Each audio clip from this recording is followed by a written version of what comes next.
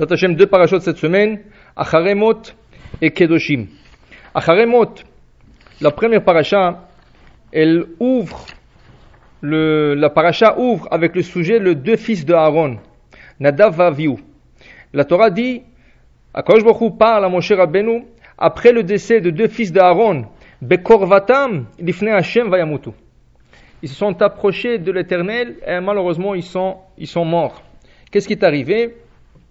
Ils voulaient s'approcher davantage à Akadosh Baruch Hu, mais la Torah nous dit Akadosh Baruch Hu c'est comme du feu. Le feu, si tu t'approches, tu peux te chauffer, mais si tu t'approches trop, tu risques aussi de te faire brûler. Eux, qui étaient des hommes très saints, et ils voulaient faire le tout pour s'approcher davantage à Akadosh Baruch Hu, malheureusement, ils sont arrivés à un point qu'ils ne pouvaient plus résister à leur tentation de trop s'approcher, et ils ont emmené 2 pelles. Et sur les pelles, il y avait la kétoret, les encens, la kétoret qu'Akadosh Baruch Hu reçoit comme sacrifice chaque jour, et malheureusement, il y avait du feu qui est sorti du Kodesh HaKodashim, qui les a brûlés.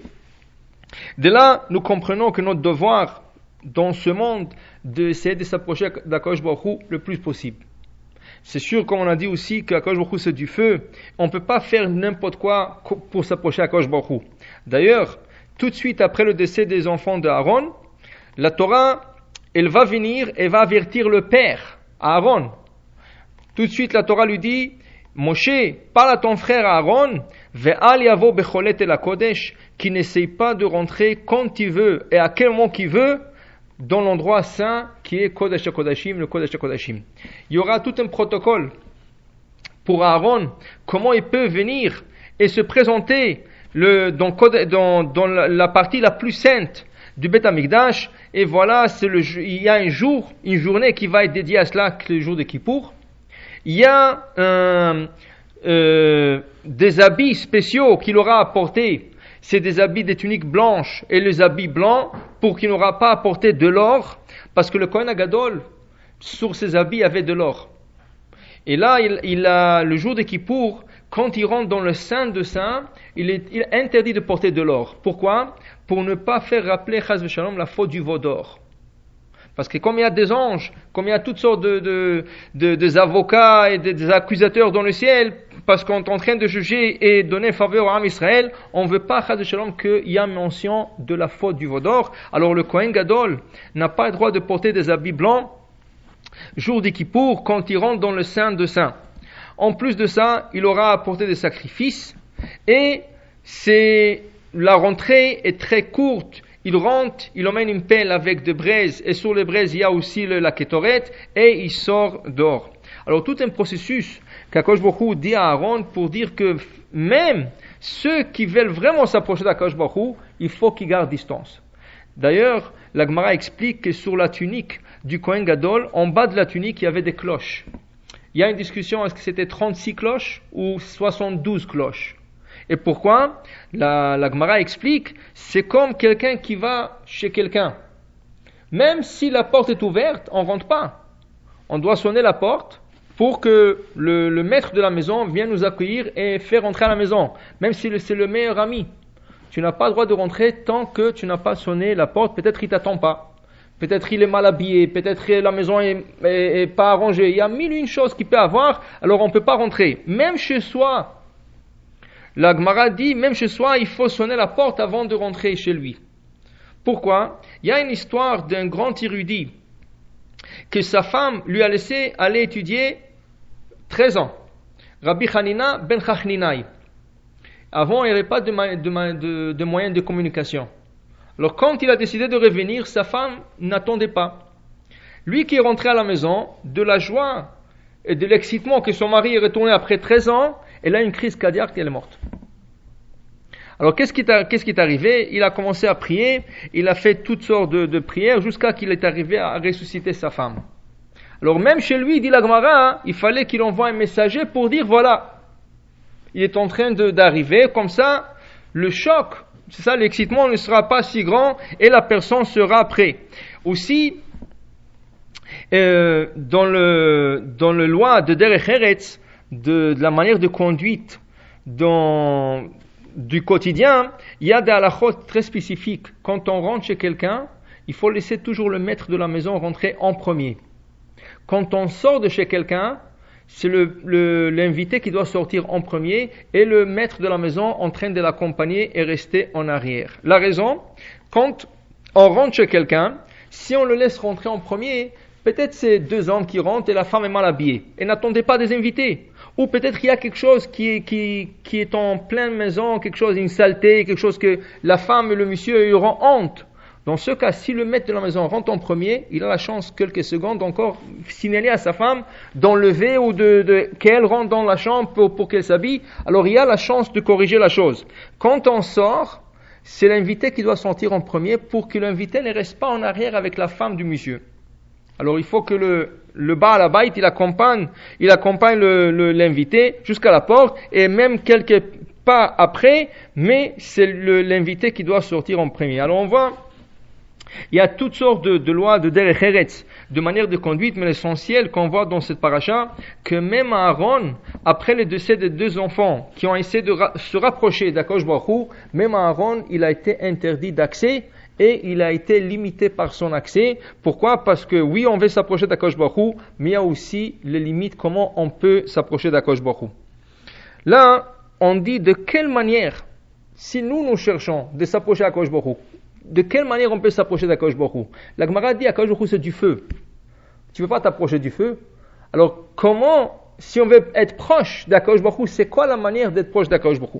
Alors voilà, on nous dit Kutsha Berichu, Voraita, V'Israël Chadu. Akadosh Baruch Hu, la Torah et le peuple d'Israël, c'est une entité. Ça veut dire que de s'approcher d'Akadosh Baruch Hu, c'est de s'approcher à sa Torah.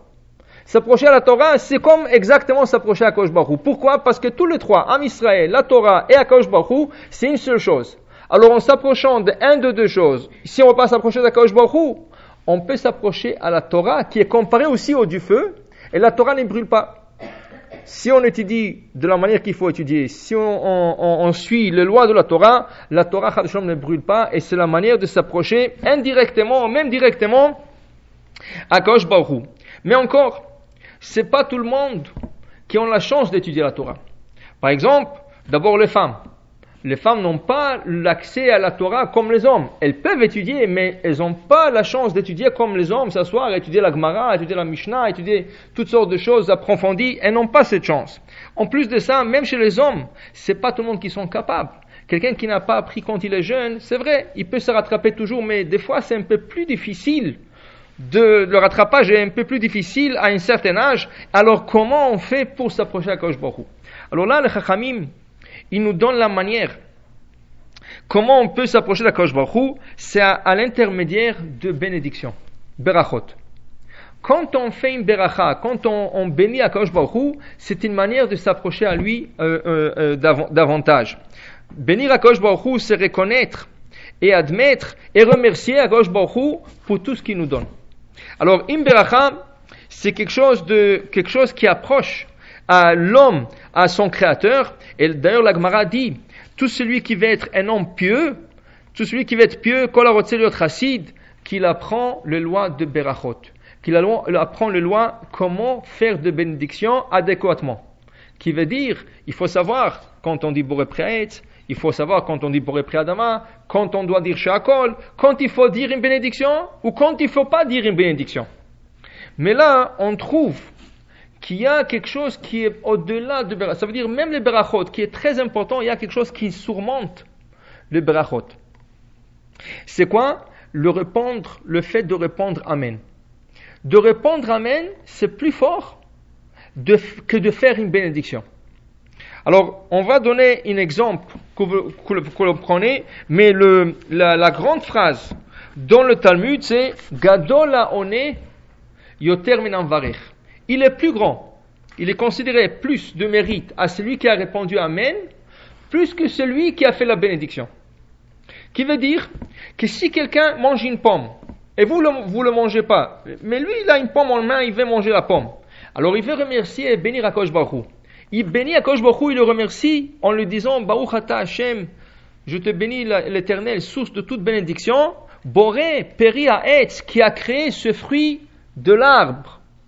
Son ami qui est juste à côté de lui répond Amen. la beracha, elle surpasse la bénédiction. Lui, il n'a rien mangé, lui, il n'a rien profité, il n'a rien dit Amen. Son Amen à lui, il est plus grand que celui qui a dit la bracha, qui profite, qui remercie, mais son Amen à lui, il est plus grand.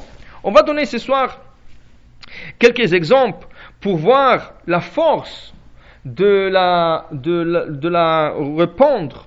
Quand on répond Amen, la force de ce Amen, et des situations où il faudra dire Amen, des situations où il ne faudra pas dire Amen. Il y a toutes de lois dans le quotidien qui s'appliquent et pour les hommes et pour les femmes. C'est beaucoup de lois et qui sont assez importantes parce qu'on est confronté avec ces lois chaque jour. Et c'est des choses très très importantes.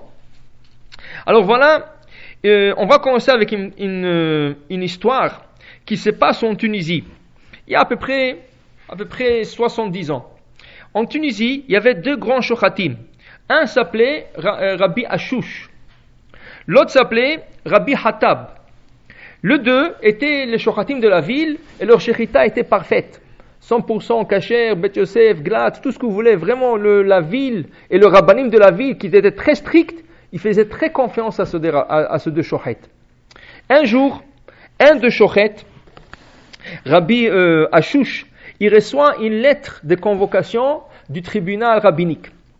Tu es obligé de te présenter le lundi parce que tu as convoqué ce qu'on appelle un din Torah. Alors, lui, il ne savait pas de quoi il s'agit, mais bon, s'il est convoqué, il est obligé d'aller. Il est parti ce lundi-là qu'il a été convoqué, et voilà, devant les trois juges, il y a son ami le shochet. Les deux, ils étaient amis, ils égorgeaient ensemble, ils abattaient les animaux ensemble. Il y a son ami qui le convoque à Dit Torah, Rabbi Hatab. Il dit, qu'est-ce que je fais? Alors, on lui dit, voilà, tu es convoqué parce qu'il y a une plainte contre vous. La semaine dernière, il y avait un poulet qui a été égorgé parmi le Rabbi Hatab, et c'est vous qui avez couvert le sang de ce poulet. Vous lui avez volé la mitzvah. Vous savez que quand on égorge de la volaille, après avoir égorgé la volaille, on doit couvrir le sang de cette volaille. Que ce soit le poulet, que ce soit un canard, que ce soit tous les oiseaux qui sont cachers. Une fois qu'on les égorge, on doit couvrir leur sang. Quand on engorge le menu bétail ou le gros bétail, on ne couvre pas le sang. Ni pour le mouton, ni pour la chèvre, ni pour la vache, ni pour le taureau. Pourquoi? C'est écrit dans le Midrash que dans le Bereshit, dans le 6e jour de la création, quand il y avait les deux frères, Caïn et Hevel. Et Caïn, il a tué son frère, mais il ne savait pas comment le tuer. Alors il a pris une pierre et il a commencé à frapper son frère sur les pieds, sur les mains, sur la poitrine, sur la tête, jusqu'à qu'il l'a tué. Et il était tout saignant. Maintenant, Caïn, il a eu peur parce qu'il n'a jamais vu un mort, mais son frère est mort. Mais il ne savait pas quoi faire avec lui. Dès le Midrash, en ce moment que Caïn est en train de réfléchir quoi faire avec son frère qui vient de mourir, il y a deux oiseaux qui volent. Il y a une qui se sent pas bien, elle tombe, elle se cogne la tête par terre, elle meurt. Il y a son ami qui descend tout de suite et commence à creuser et elle rentre son ami dans le trou et elle le couvre. Caïn, il a compris le message, il a dit, ça veut dire que si quelqu'un meurt, il faut l'enterrer. Alors il a enterré son frère. Et c'est pour ça qu'Akadosh Baruch Hu, après, il va venir lui dire, où est ton frère? Et lui qui répond, est-ce que je suis le gardien de mon frère? Et Akadosh Baruch Hu qui lui dit, mais j'entends le sang de ton frère m'écrier de fond de la terre. Maintenant, Akadosh Baruch Hu a récompensé la volaille, tout ce groupe de la volaille, parce que les oiseaux, c'est eux qui ont montré à Caïn quoi faire avec Hebel qui a été tué, qu'il faut l'enterrer. Alors la volaille, ils auront le mérite que leur sang sera couvert après leur shechita. C'est qu'on ne fait pas pour le gros bétail ni le menu bétail. Alors maintenant, dans cette histoire, avec Rabbi Ashouch et Rabbi Hatab, ce qui est arrivé, il lui a volé la mitzvah de couvrir le sang parce qu'il y a une bénédiction à dire. On dit Baruch ata Hashem Elokeinu melech haolam asher kideshanu b'mitzvotav v'tzivanu al kisui adam be'afar. Alors on lui pose à Rabbi Ashouch, est-ce que vous avez quelque chose à dire pour vous défendre? Pourquoi vous avez volé la mitzvah de votre ami, le shochet? Alors il dit, écoutez, moi je suis arrivé ce jour-là et je vis mon ami qui voulait égorger un poulet. Je lui dis, montre-moi ton couteau. il m'a montré son couteau et j'ai vu que sur le couteau, sur la lame du couteau, il y avait un défaut. Alors je lui dis, tu ne veux pas égorger le poulet parce que tu as un défaut sur la lame. Va corriger le défaut et après tu pourras égorger le couteau et le poulet. Il est parti, il a arrangé la lame, elle était bien lisse et là il a égorgé son poulet. Quand il a égorgé son poulet, il n'a pas trouvé de la cendre. Alors il dit, moi j'avais de la cendre et comme je suis associé avec lui dans la shechita, dans l'abattage de ce poulet, parce que si c'est pas grâce à moi, le poulet ne serait pas cachère. Parce que s'il y a le moindre de défaut sur le lame du couteau, du shochet, l'abattage n'est pas cachère. Il dit alors c'est grâce à moi, c'est moi qui l'a corrigé, c'est moi qui lui a montré le défaut de la lame. Si je ne l'aurais pas corrigé, le poulet ne serait pas cachère. Alors comme je me considère comme un associé, je me suis permis de prendre la cendre et couvrir, faire la deuxième partie de la mitzvah. La première partie c'est d'égorger, moi j'ai fait la deuxième partie qui est couvrir le sang de l'animal. Le rabbin du tribunal, quand écoutait la défense de Rabbi Ashouch, il lui a dit, ton argument est faible. On ne pourra pas te rendre quitte dans ce jugement avec tel argument. Alors dans ce cas, comme on vous connaît, on vous donne 2 semaines d'aller chercher un argument un peu plus fort. Il faut que vous cherchiez dans le livre des décisionnaires, il faut que vous apportez des preuves, comme quoi vous avez eu le droit de prendre la mitzvah de votre ami. Votre ami avait 2 mitzvot devant lui, d'égorger le poulet et couvrir son sang. Vous lui avez volé la mitzvah de couvrir, alors dans ce cas, vous serez obligé de payer. Vous savez que si on vole à quelqu'un une mitzvah, il y a un montant à payer. Si quelqu'un doit faire une mitzvah et vous venez, vous lui enlevez la mitzvah de sa main, vous êtes comme un voleur. Et vous devrez le payer. D'ailleurs, dans le Talmud, l'histoire que nous avons dit, dans le Talmud, il y a la même histoire. La même. Devant Rabban Gamliel, il y avait 2 personnes qui sont venues, un qui a égorgé un poulet.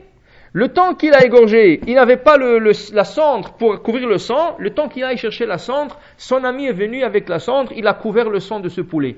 Rabban Gamliel, qui était le chef spirituel d'Israël à l'époque, il a obligé celui qui a volé la mitzvah de son ami de payer 10 pièces en or. Ça veut dire que quand tu voles une mitzvah, ça vaut 10 pièces en or, minimum.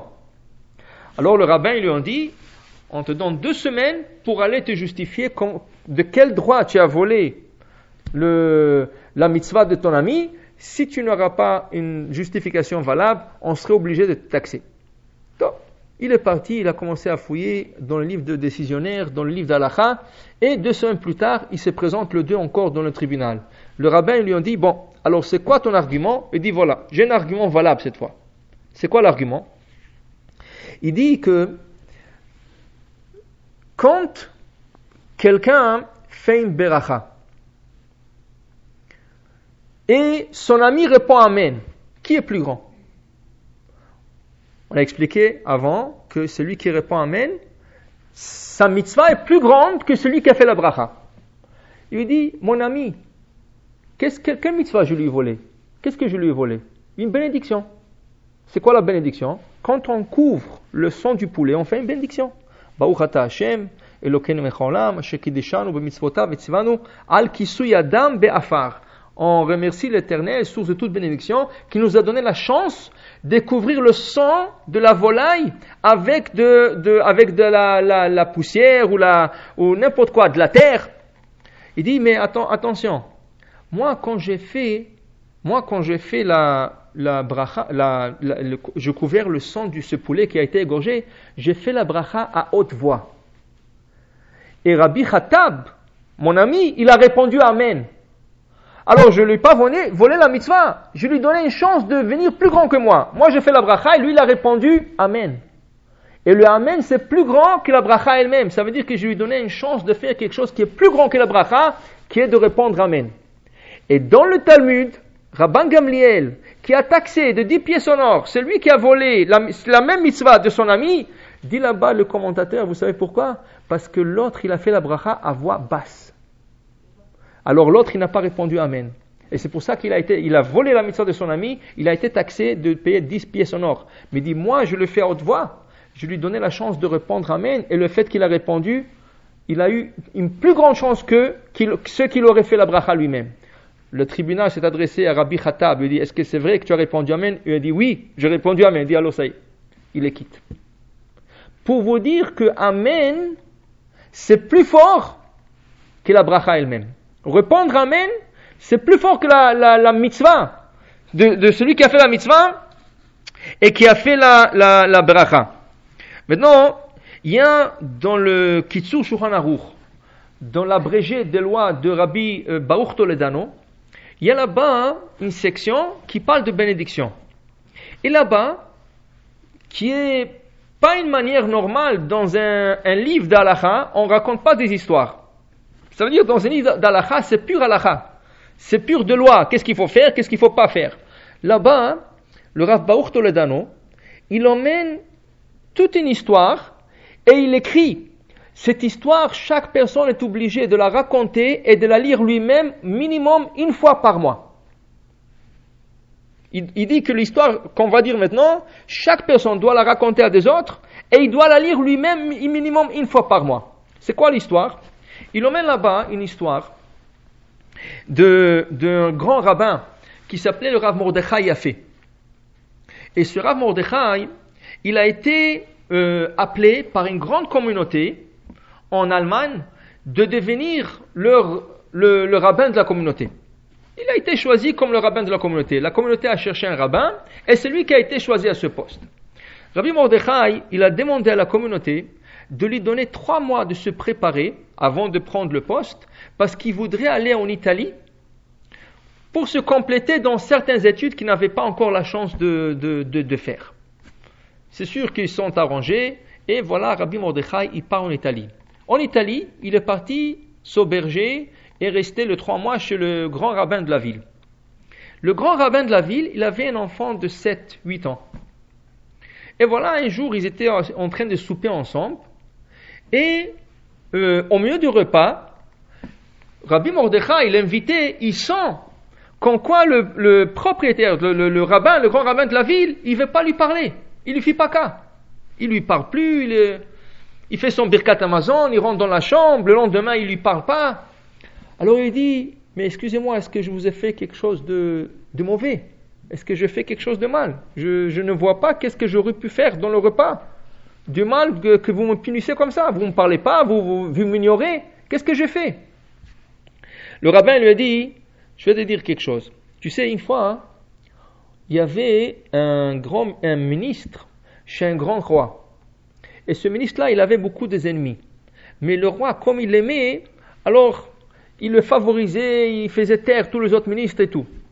Un jour, il y avait une grande assemblée devant le roi et toutes sortes de ministres ils sont venus de partout du pays pour remercier le roi, pour lui adresser des bénédictions et toutes sortes de choses. Et même ce ministre juif, qui était presque aussi un rabbin, il était présent. Maintenant, le temps que tout le monde passe et ils adressent le vœu de santé, de bonheur et toutes sortes de choses, c'était déjà l'heure presque de la fin de la prière de Mincha. Le rabbin, il a dit, bon, avant que je passe moi, il y aura encore au moins 15 minutes. En 5 minutes, 10 minutes, je pourrai faire ma Mincha de côté. Et après, je pourrai moi aussi m'adresser mes bénédictions à Sa Majesté. Le temps que lui va faire son Mincha, il y avait là-bas un prêtre qui haïssait des Juifs. Il ne pouvait pas supporter ce ministre ni des Juifs. Maintenant, il attendait que le Juif termine sa mincha, et quand le Juif a terminé sa mincha, il a commencé à déchirer ses habits, il a commencé à pleurer et à crier, non, comment est-ce possible, dans le palais royal on fait une chose pareille, maintenant toutes les bénédictions qu'on a adressées à Sa Majesté ne vont pas s'accomplir. Et le roi il dit, mais qu'est-ce qu'il y a, qu'est-ce qui se passe?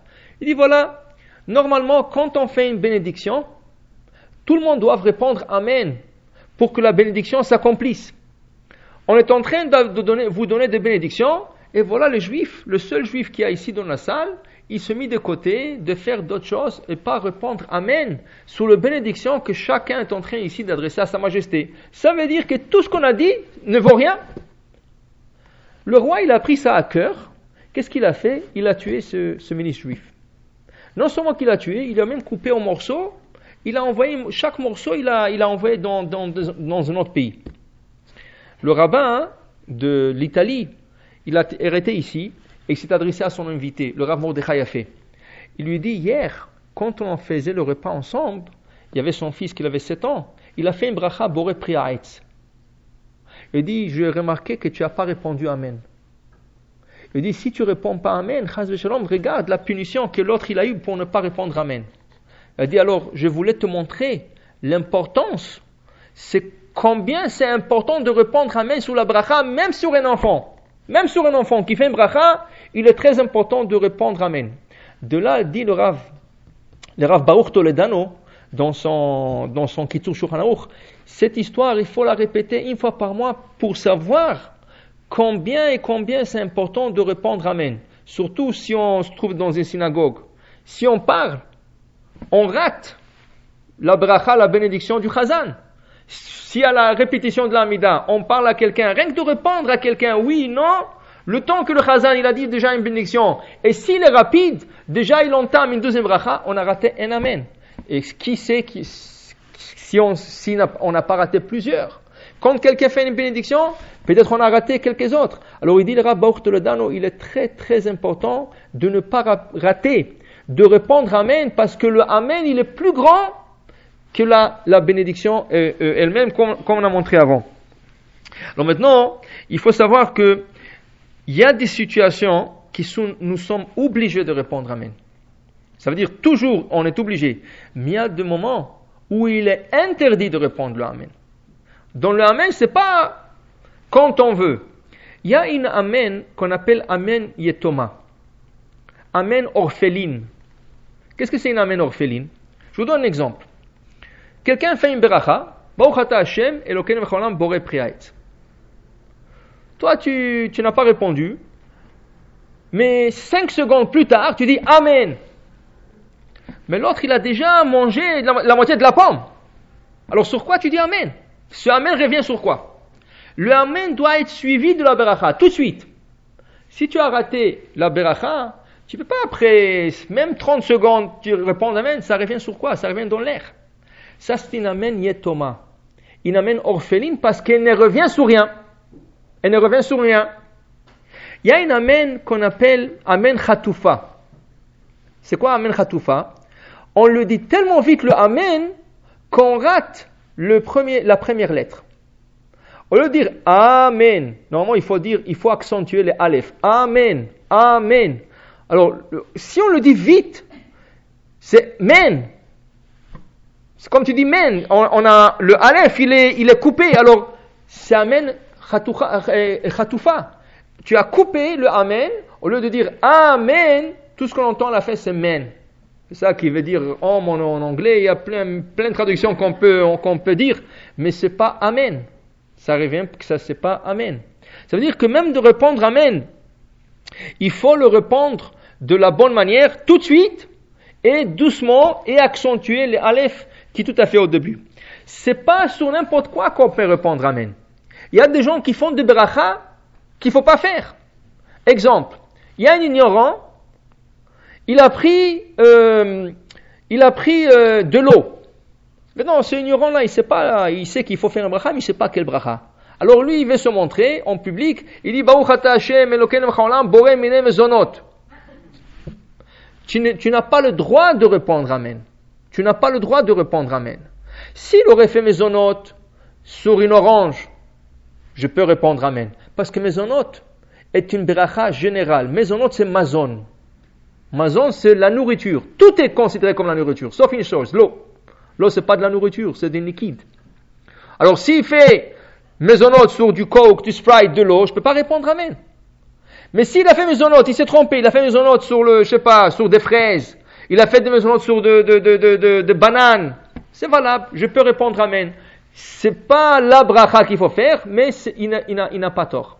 Alors, on peut répondre Amen. Mais s'il fait une bracha complètement erronée, je n'ai pas le droit. C'est pas que si je veux, je n'ai pas le droit de répondre Amen. La même chose, dans la halakha, dans Shulchan Aruch, il est écrit qu'un enfant, moins que 6 ans, on ne peut pas répondre Amen sur ses bénédictions. On essaie d'éduquer nos enfants à partir de l'âge qui commence à parler, de l'âge qui commence à s'entraîner, 3 ans, 4 ans, on essaie de les entraîner pour faire des bénédictions. dit Anetilat Yadaim, dit Amotzi Lechem min haaretz, Al Mitzvah Tzitzit. On entraîne les enfants pour qu'ils disent la bracha. On les achète la tzitzit. S'ils savent, on les achète les loulav à Sukkot. S'ils savent bouger les loulav, on les entraîne dans le mitzvot, on les éduque dans le mitzvot. Mais le problème, moins que 6 ans, on ne peut pas répondre Amen. Pourquoi? Dit le Rav Ovadia Yosef, les enfants à l'âge de 6 ans, et si on a un doute s'il a 6 ans ou pas, jusqu'à 9 ans, ils ne savent pas bien se nettoyer à la salle de bain. Quand ils vont à la salle de bain, ils ne se nettoient pas bien. Et c'est écrit, celui qui ne se nettoie pas bien, il n'a pas le droit de faire une bénédiction, une beracha. Maintenant, nous, on les entraîne. On leur dit, fais cette bracha, fais cette bracha. C'est bien. Ils sont sales, ils n'ont pas le droit de le, ça veut dire, ils ont le droit de le dire pour eux parce qu'ils s'entraînent. Mais la personne qui répond n'a pas le droit de répondre Amen. À partir de 6 ans, ils commencent à comprendre un peu comment se nettoyer. Alors ils se nettoient plus ou moins, ils sont plus ou moins propres. Là, on peut répondre Amen. Mais cette halakha peut aussi se traduire pour un adulte. C'est pour ça que le Rav Ben Ishraï, dans son commentaire d'Halachot, il explique comment c'est important de ne pas compter sur le nettoyage du papier toilette seulement. Il dit le papier ne nettoie pas bien. Il faut mouiller le papier. Aujourd'hui, il y a même des serviettes de bébés, comme vous savez le wipes, ils appellent ça, c'est ça, de barbouillettes, je ne sais pas comment ils appellent ça. Ça, c'est des papiers mouillés. Il y en a aujourd'hui qui sont, ça veut dire qu'on peut même le jeter dans. Il dit ça serait beaucoup mieux que le papier toilette, parce que le papier toilette ne nettoie pas bien.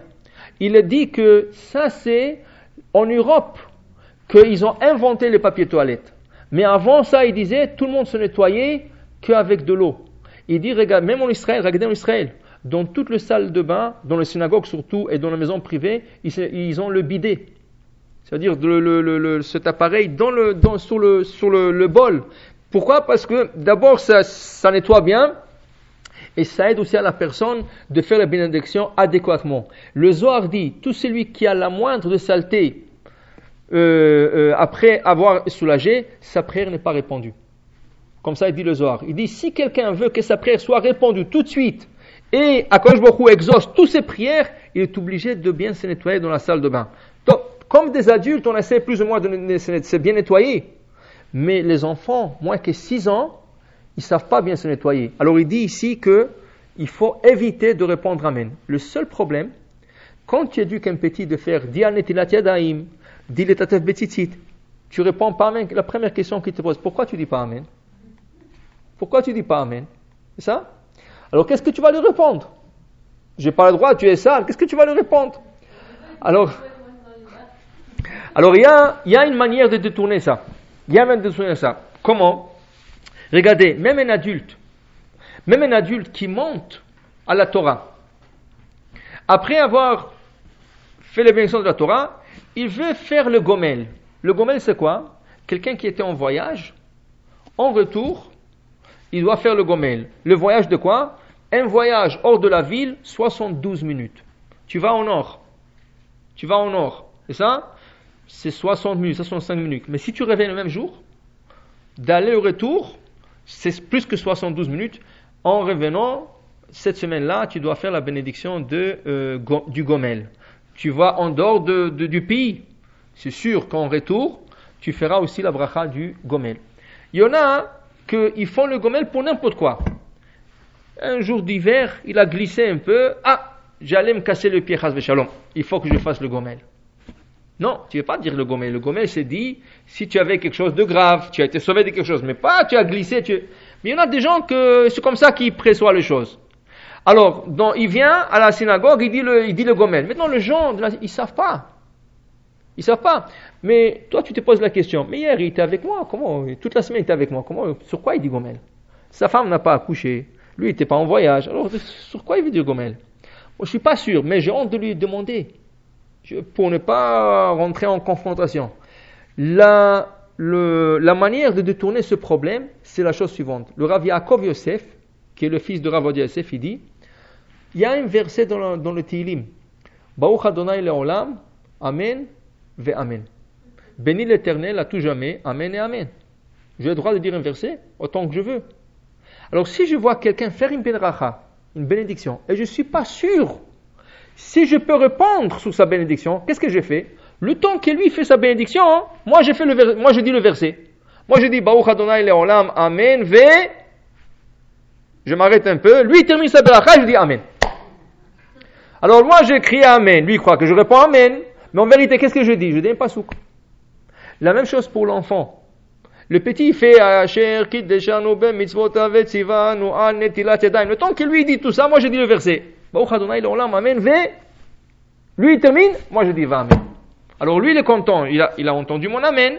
D'autre part, moi je n'ai pas fait un péché, j'ai répondu, je dis un verset plutôt que de répondre directement Amen qui est interdit dans ce cas. Alors ça c'est un conseil pour tout cas qu'on n'est pas sûr si on doit répondre Amen ou ne pas répondre Amen. Des autres exemples du Amen mentionné dans la halakha, on dit que Ve'amer kulam tzadikim. Ton peuple, ils sont tous tzadikim. Des fois, tu dis à quelqu'un, comment ça va tzadik? Il dit, moi tzadik, je suis loin d'être tzadik. Alors tu lui dis, mais qu'est-ce que c'est la définition du tzadik? C'est vrai que notre perception, c'est quoi un tzadik? Quelqu'un qui est chassid, très impieux, qui est toute la journée dans la Torah, quelqu'un. Mais c'est pas ça tzadik. Le tzadik, il y a plusieurs niveaux de tzadik. Le premier niveau de tzadik, c'est les 4 lettres de ce mot. Tzadik, Daled, Yud et Kuf. Tzadik, en valeur numérique, c'est 90. Daled, en valeur numérique, 4. Yud, en valeur numérique, 10. Et Kuf, en valeur numérique, 100. Veut dire quoi? Disent le décisionnaire, chaque personne est obligée d'être tzadik chaque jour. C'est quoi tzadik? Tzadik, 90. Chaque personne a l'obligation de répondre 90 Amen par jour. Depuis le matin jusqu'au soir, vous avez l'obligation de dire 90 Amen. Ça veut dire sur des bénédictions, sur des choses que vous allez dire, que des autres vont dire, que vous allez répondre. Vous avez l'obligation de répondre tzadik 90 fois. Dalet, on doit réciter 4 kedushot par jour. C'est quoi kedushot? Kadosh, kadosh, kadosh. Dans la prière du matin, on a déjà 3. La première, c'est dans le Yotzer, Kadosh, Kadosh, Kadosh. La deuxième, c'est dans la Chazara de l'Amida, quand on dit Kadosh, Kadosh, Kadosh. Et à la fin de la prière, quand on dit Uba Letzion Goel, il y a Kadosh, Kadosh, Kadosh. 3 fois la prière du matin. La quatrième se trouve dans la prière du Mincha. Quand on répète la Amida du Mincha, il y a là-bas la Kedusha, où on dit Kadosh, Kadosh, Kadosh. 4 fois la Kedusha du jour. Yud, 10. On est obligé d'écouter 10 Kaddish par jour. Minimum. Il y a beaucoup plus que 10. Mais 10 c'est le minimum. Et Kuf, qui est 100, on est obligé de faire 100 berachot, de réciter et de dire 100 berachot par jour. C'est sûr que cette halakha s'appliquera plus aux hommes qu'aux femmes, parce que c'est eux qui vont aller à la prière, c'est eux qui vont écouter le mincha et le kedushot et le kaddishim et tout ça. Mais un homme, pour qu'on le considère tzadik, au premier niveau, il répond 90 Amen par jour, il entend Arba Kedushot, 4 Kedusha par jour, il a entendu au minimum 10 Kaddish durant la journée, et il a dit 100 bénédictions, il est considéré déjà comme tzaddik. Le Rav Ben Ishra, il dit, alors qu'est-ce qui arrive si un homme n'avait pas la chance de venir à la synagogue, ou d'être quelque part où il y a beaucoup de juifs, pour répondre 90 Amen, qu'est-ce qu'il doit faire? Dit le Rav Ben Ishra, il va prendre le verset Baruch Adonai Leolam Amen ve Amen et il le dira 45 fois. Pourquoi? Parce que 45 fois, il y a Amen ve Amen. 45 fois 2, ça fait 90. Ça va lui compléter le 90 Amen qu'il doit dire par jour. Dans un cas qui se trouve quelque part et il n'arrive pas à faire la Kedusha, ça va. Tu ne peux pas le faire, tu n'as pas minyan. C'est ça? 100 bénédictions par jour, tu peux le faire. N'importe où dans le monde que tu te trouveras, rien que tu fais Birkot HaShachar, tu as 20 bénédictions, tu fais 3 bénédictions à la Torah, 23 bénédictions, tu fais tes 3 prières, tu as 57 bénédictions déjà, 19 bénédictions par prière, alors 19 fois 3 c'est 57, 57 1 V3 tu es déjà presque à 80, tu manges tu fais motzi, mezonot, boré priadama, à la salle de bain, Asher Yatzar, sans bénédiction, c'est très facile. N'importe où tu es dans le monde, tu pourras faire le son de bénédiction. Il n'y a pas de problème. Le Amen, c'est un peu plus difficile parce qu'il faut être en public pour répondre et entendre. Là, le Rav Ben Ishraï conseille de dire ce verset, Baruch Adonai Leolam, Amen, ve Amen, 45 fois, et là tu complètes 90 bénédictions par jour. C'est sûr que le Kaddish, tu ne pourras pas l'entendre, mais tout ce que tu pourras faire, ça serait bien au moins de faire le bénédiction. Maintenant, ça c'est le tzaddik. La prière du matin, c'est quoi le sceau de la prière? Vous savez que les hommes, des fois, ils sont pressés. Alors, la fin de la prière, ils se trouvent déjà à la porte de la synagogue. Mais c'est dommage parce que les parties les plus importantes se trouvent à la fin de la prière. Parce qu'à la fin de la prière, c'est le sceau sur tout ce qu'on a fait. Vous savez comment ça marche la prière?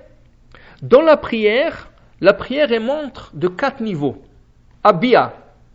Alors, Olam Asiya, Olam Beria, Olam Yitzira, Olam Atzilut. La prière monte de 4 niveaux. Maintenant, elle monte. La Amida, quand on arrive à la Amida, elle monte au plus haut niveau. C'est la Atzilut. Maintenant, après la Amida, la prière redescend. Ça veut dire la réponse. Est-ce que ta prière a été exaucée ou pas? Maintenant, ça commence à redescendre. Alors, ça redescend un niveau, un deuxième, un troisième, un quatrième, jusqu'à ce que ça arrive sur terre. Alenu l'Shabeach. Juste avant Alenu l'Shabeach, ils ont instauré un sceau qu'on scelle notre prière, les Avdil. Comme quelqu'un qui travaille, il a sa carte qui doit pensionner quand il rentre au travail, et quand il sort, il pensionne à quelle heure il est rentré, à quelle heure il est sorti. La prière aussi, la fin, tu pensionnes ta prière. Comment? Il y a une grande louange qui a été instaurée par nos sages juste à l'avant la conclusion de la prière, qui est Alenu Shabeach. C'est quoi le passage? En kelohenu, en kadonenu, en kemalkenu, en kemoshenu. Mi kelohenu, mi kadonenu, mi kemalkenu, mi kemoshenu. Nodel Elohenu, nodel Adonenu, nodel malkenu, nodel moshenu. Ce passage-là, si on regarde l'acronyme que ça donne, En kelohenu, En, ça commence par Aleph. 4 mots qui vont commencer par le même Aleph. En kelohenu, Aleph. En kelohenu. En kadonenu, Aleph. En kemalkenu, en kemoshienu. 4 mots qui ont commencé par la lettre Aleph. Deuxième passage. Mi kelohenu. Qui est comme notre Dieu? Mi kadonenu. Mi kemalkenu, mi kemoshienu. Même. 4 même. Après, Nodel Elohenu. Remercions à l'Éternel. Nodel Adonenu. Nodel Malkenu. Nodel Moshenu. 4 fois. Nun. Alors qu'est-ce que nous avons?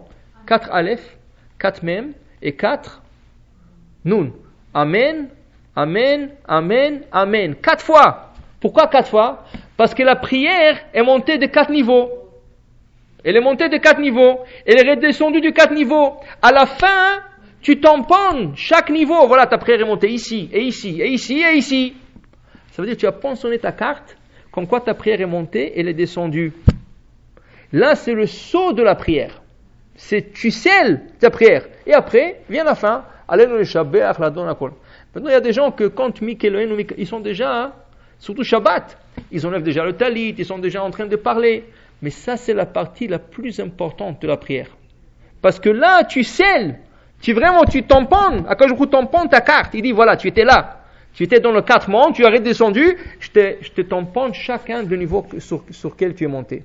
Ça veut dire que dans la prière, il n'y a pas le temps de parler. Parler, c'est qu'à la fin, pas durant, parce que même les dernières parties, c'est la plus importante partie de la prière.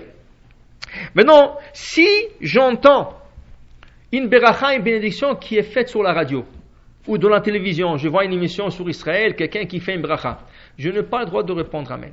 Sauf si c'est une émission qui passe en direct.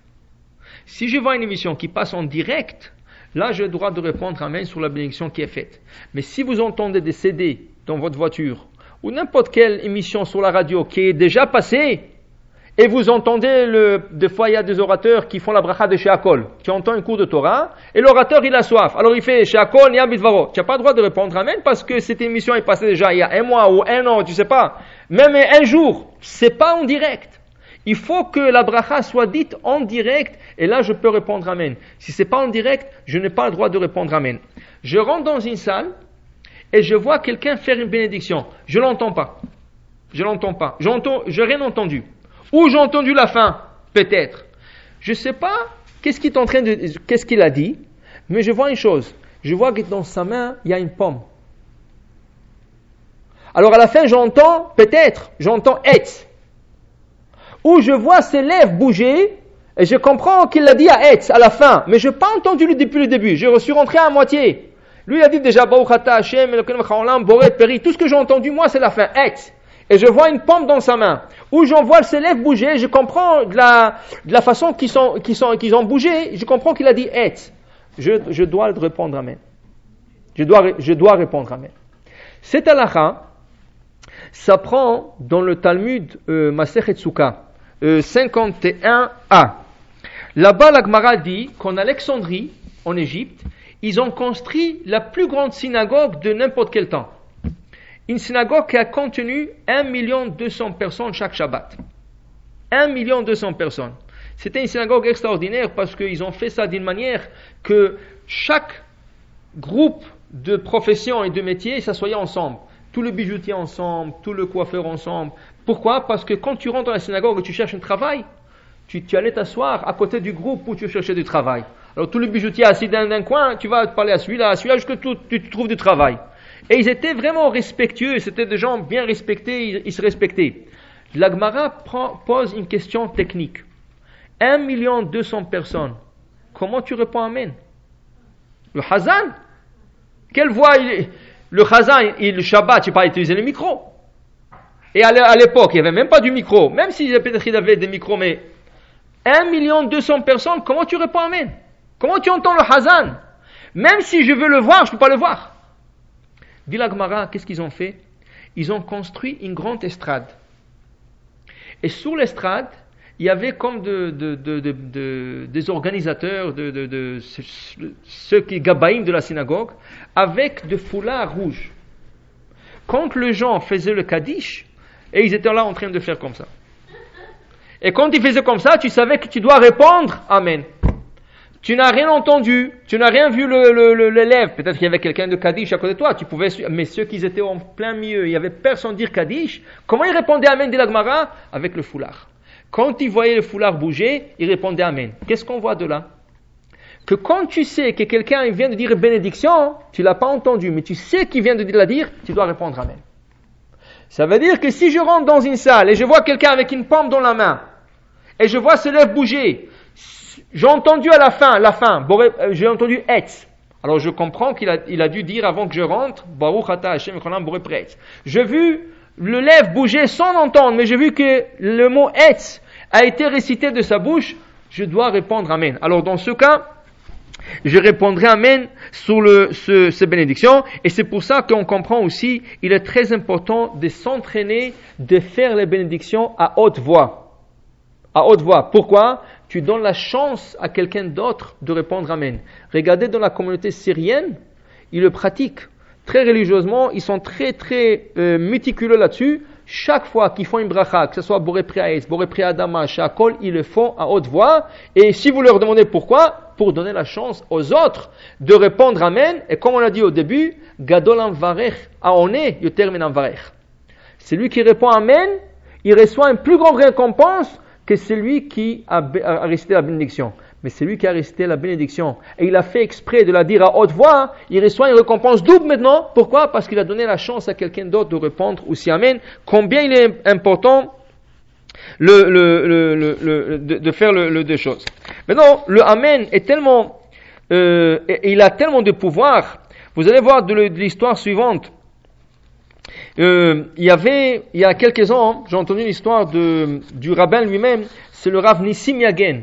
Zechet Tzadik Bracha, il est décédé il y a quelques ans, mais lui-même il a raconté une histoire personnelle qui est arrivée à lui. Lui, il donnait beaucoup à New York, il donnait beaucoup de cours de maison privés. Ça veut dire de couples qui faisaient des cours chez eux à la maison. Il y a des gens qui n'aiment pas aller dans le public, ça veut dire dans des synagogues ou dans des cours de Torah, ils ont honte, ils ne sont pas habitués. Alors, chacun, la manière qu'il se sent. Alors il y a beaucoup de gens qui font à New York comme des chukbait, des groupes de maisons. Ils invitent quelques couples, 10 couples, ou je sais pas combien des amis, et ils viennent, ils entendent un cours de Torah. Le Rav, qu'il avait l'habitude de tourner comme ça dans des maisons et de donner des cours et d'influencer les gens pour faire tchouva, un jour il rentre dans un cours de Torah. Après 2 heures qu'il a parlé, il y a un gars qui était là-bas, il dit, tu sais, qu'est-ce que tu as dit, c'est très bien, mais moi je crois pas dans toutes ces choses-là. Alors il dit, quel âge tu as? Il dit, j'ai 40 ans. Il dit, allez, ça y est, 40 ans, tu as profité de la vie et tout ça, c'est le moment de devenir un peu spirituel. Fais tchouva, ça y est, tu n'as pas 18 ans, 20 ans, 30 ans que tu veux profiter de la vie. Tu as fait ta vie déjà, maintenant c'est le temps de retourner vers la Kadosh Baruch Hu. Il dit, non, il dit, alors quand tu penses de faire tchouva? Alors le gars, il lui dit, tu vois ma main? Quand tu auras des poils qui vont me sortir dans la paume de la main, je ferai tchouva. Le Rav tout de suite, il a dit, Amen. L'autre, il a sauté, il dit, mais pourquoi tu maudis? Il dit, moi je t'ai maudit. Moi je t'ai pas maudit. Tu as dit que tu vas faire tchouva quand tu auras des poils qui vont sortir dans la paume de la main. Moi je dis Amen. Amen qui sort vite, comme ça tu peux raisonner de tchouva. Et c'est ça, l'autre il était tout mélangé. Il savait pas si le rabbin lui a maudit, lui a béni, il savait même pas qu'est-ce qu'il... Donc, mais ce gars-là, il était très haut de taille. Il était haut de taille. Maintenant, ils sont quittés. 3 ans plus tard, le rabbin était dans une synagogue et tout, et il voit quelqu'un tourner au rond autour de la teva. Le gars, il tourne. Il dit, mais celui-là, il n'a rien à faire. Mais il voit que le gars est très haut. Il a l'air comme si quelqu'un qui connaît, mais il n'arrive pas à le situer exactement. Il essaie de penser qui, je le connais, je ne connais pas. Le gars, il tournait comme ça, jusqu'à ce que tout le monde soit parti. Quand tout le monde soit parti, le gars, il s'est approché au rabbin. Pourquoi il tournait? Il cherchait que tout le monde parte pour qu'il puisse s'isoler avec le rabbin et lui parler. Quand tout le monde sont partis, le gars, il est venu chez le rabbin, il dit, tu te rappelles de moi? Il dit, la vérité, j'essaie, mais je n'arrive pas. Je ne sais pas qui tu es. Pourquoi? Parce qu'il avait la barbe, il avait le chapeau. Il dit, tu te rappelles, il y a 3 ans, dans une maison, on se rencontrait, et tu m'as... Il dit, ah, oui. C'est toi? Il dit, oui. Ah, tu es retourné, mais tu vas, comment ça se fait? Alors le gars, il lui montre sa main. Il avait le poil aux paumes de la main. Il dit, comment tu as fait ça? Il dit, regarde, après on s'est quitté, quelques mois plus tard, il a eu un accident de voiture. Il a déchiré tout le paume de la main, ils lui ont fait une greffe, ils lui ont pris de la peau de pied. Mais sur le pied, il y a des poils. Il dit, depuis qu'ils m'ont fait cette greffe, toujours il y a des poils qui me poussent, je me rase. J'essaie de me raser ici et ici. Mais après, j'ai décidé de laisser la barbe. Mais j'ai le cheveu, le poil ici. Il dit, c'est grâce à votre bénédiction. Mais comme j'ai promis que je ferai tchouva, voilà. Il a fait tchouva. Ça lui a pris d'une manière très dure. Mais voilà, pour vous dire c'est quoi? Le rabbin, il a dit c'est quoi? C'est le fait qu'il a répondu Amen. Lui, il s'est, si vous voulez, entre guillemets, il s'est maudit. Mais c'est sa bénédiction.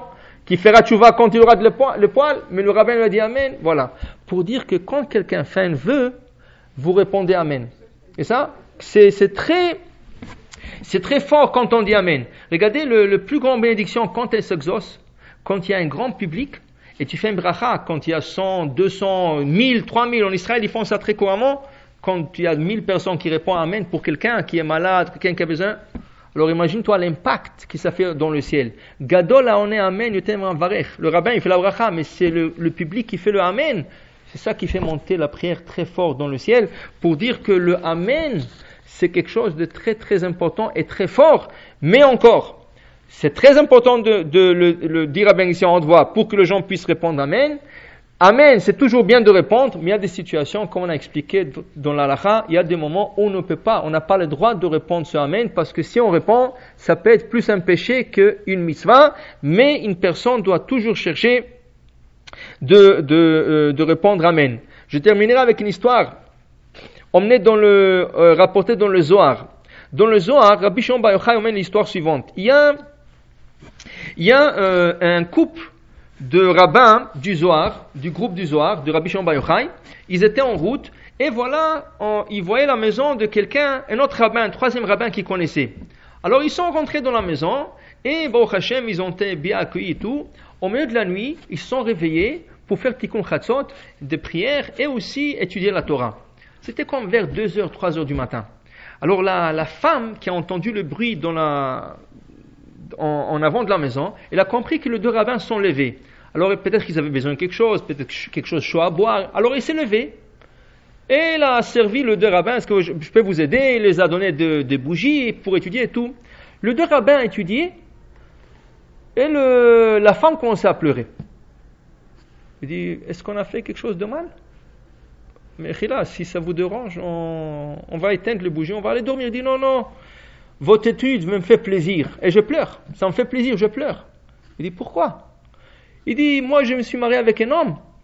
Et mon père m'a dit, il est bon, il va être un grand érudit, il va être un tamid chacham et tout. Mais depuis que je me suis marié avec lui, je ne l'ai jamais vu même faire Birkat Hamazon. Il dit rien, il fait rien. Et je lui parle, va étudier, rien, il veut rien faire. Et je ne comprends pas. Mais il est gentil. Je ne veux pas me divorcer de lui, on a des enfants, il est gentil, mais je n'arrive pas à le supporter. Ça fait des années que je souffre. Et quand vous êtes rentré ce soir et vous commencez à étudier, ça m'a fait plaisir, ça m'a fait pleurer. Alors le deux rabbins, il dit, mais on le connaît. Il était à la yeshiva, quelqu'un de très très fort. Et donc, comment Birkat Hamazon, il ne dit pas. Entre-temps qu'il parle, il y a le mari qui vient. Il vient, il leur dit, qu'est-ce que vous étudiez? Il dit, voilà, ça. Il a commencé à discuter avec eux en études. Il leur a dit, voilà, c'est pas comme ça qu'il faut étudier, c'est comme ça.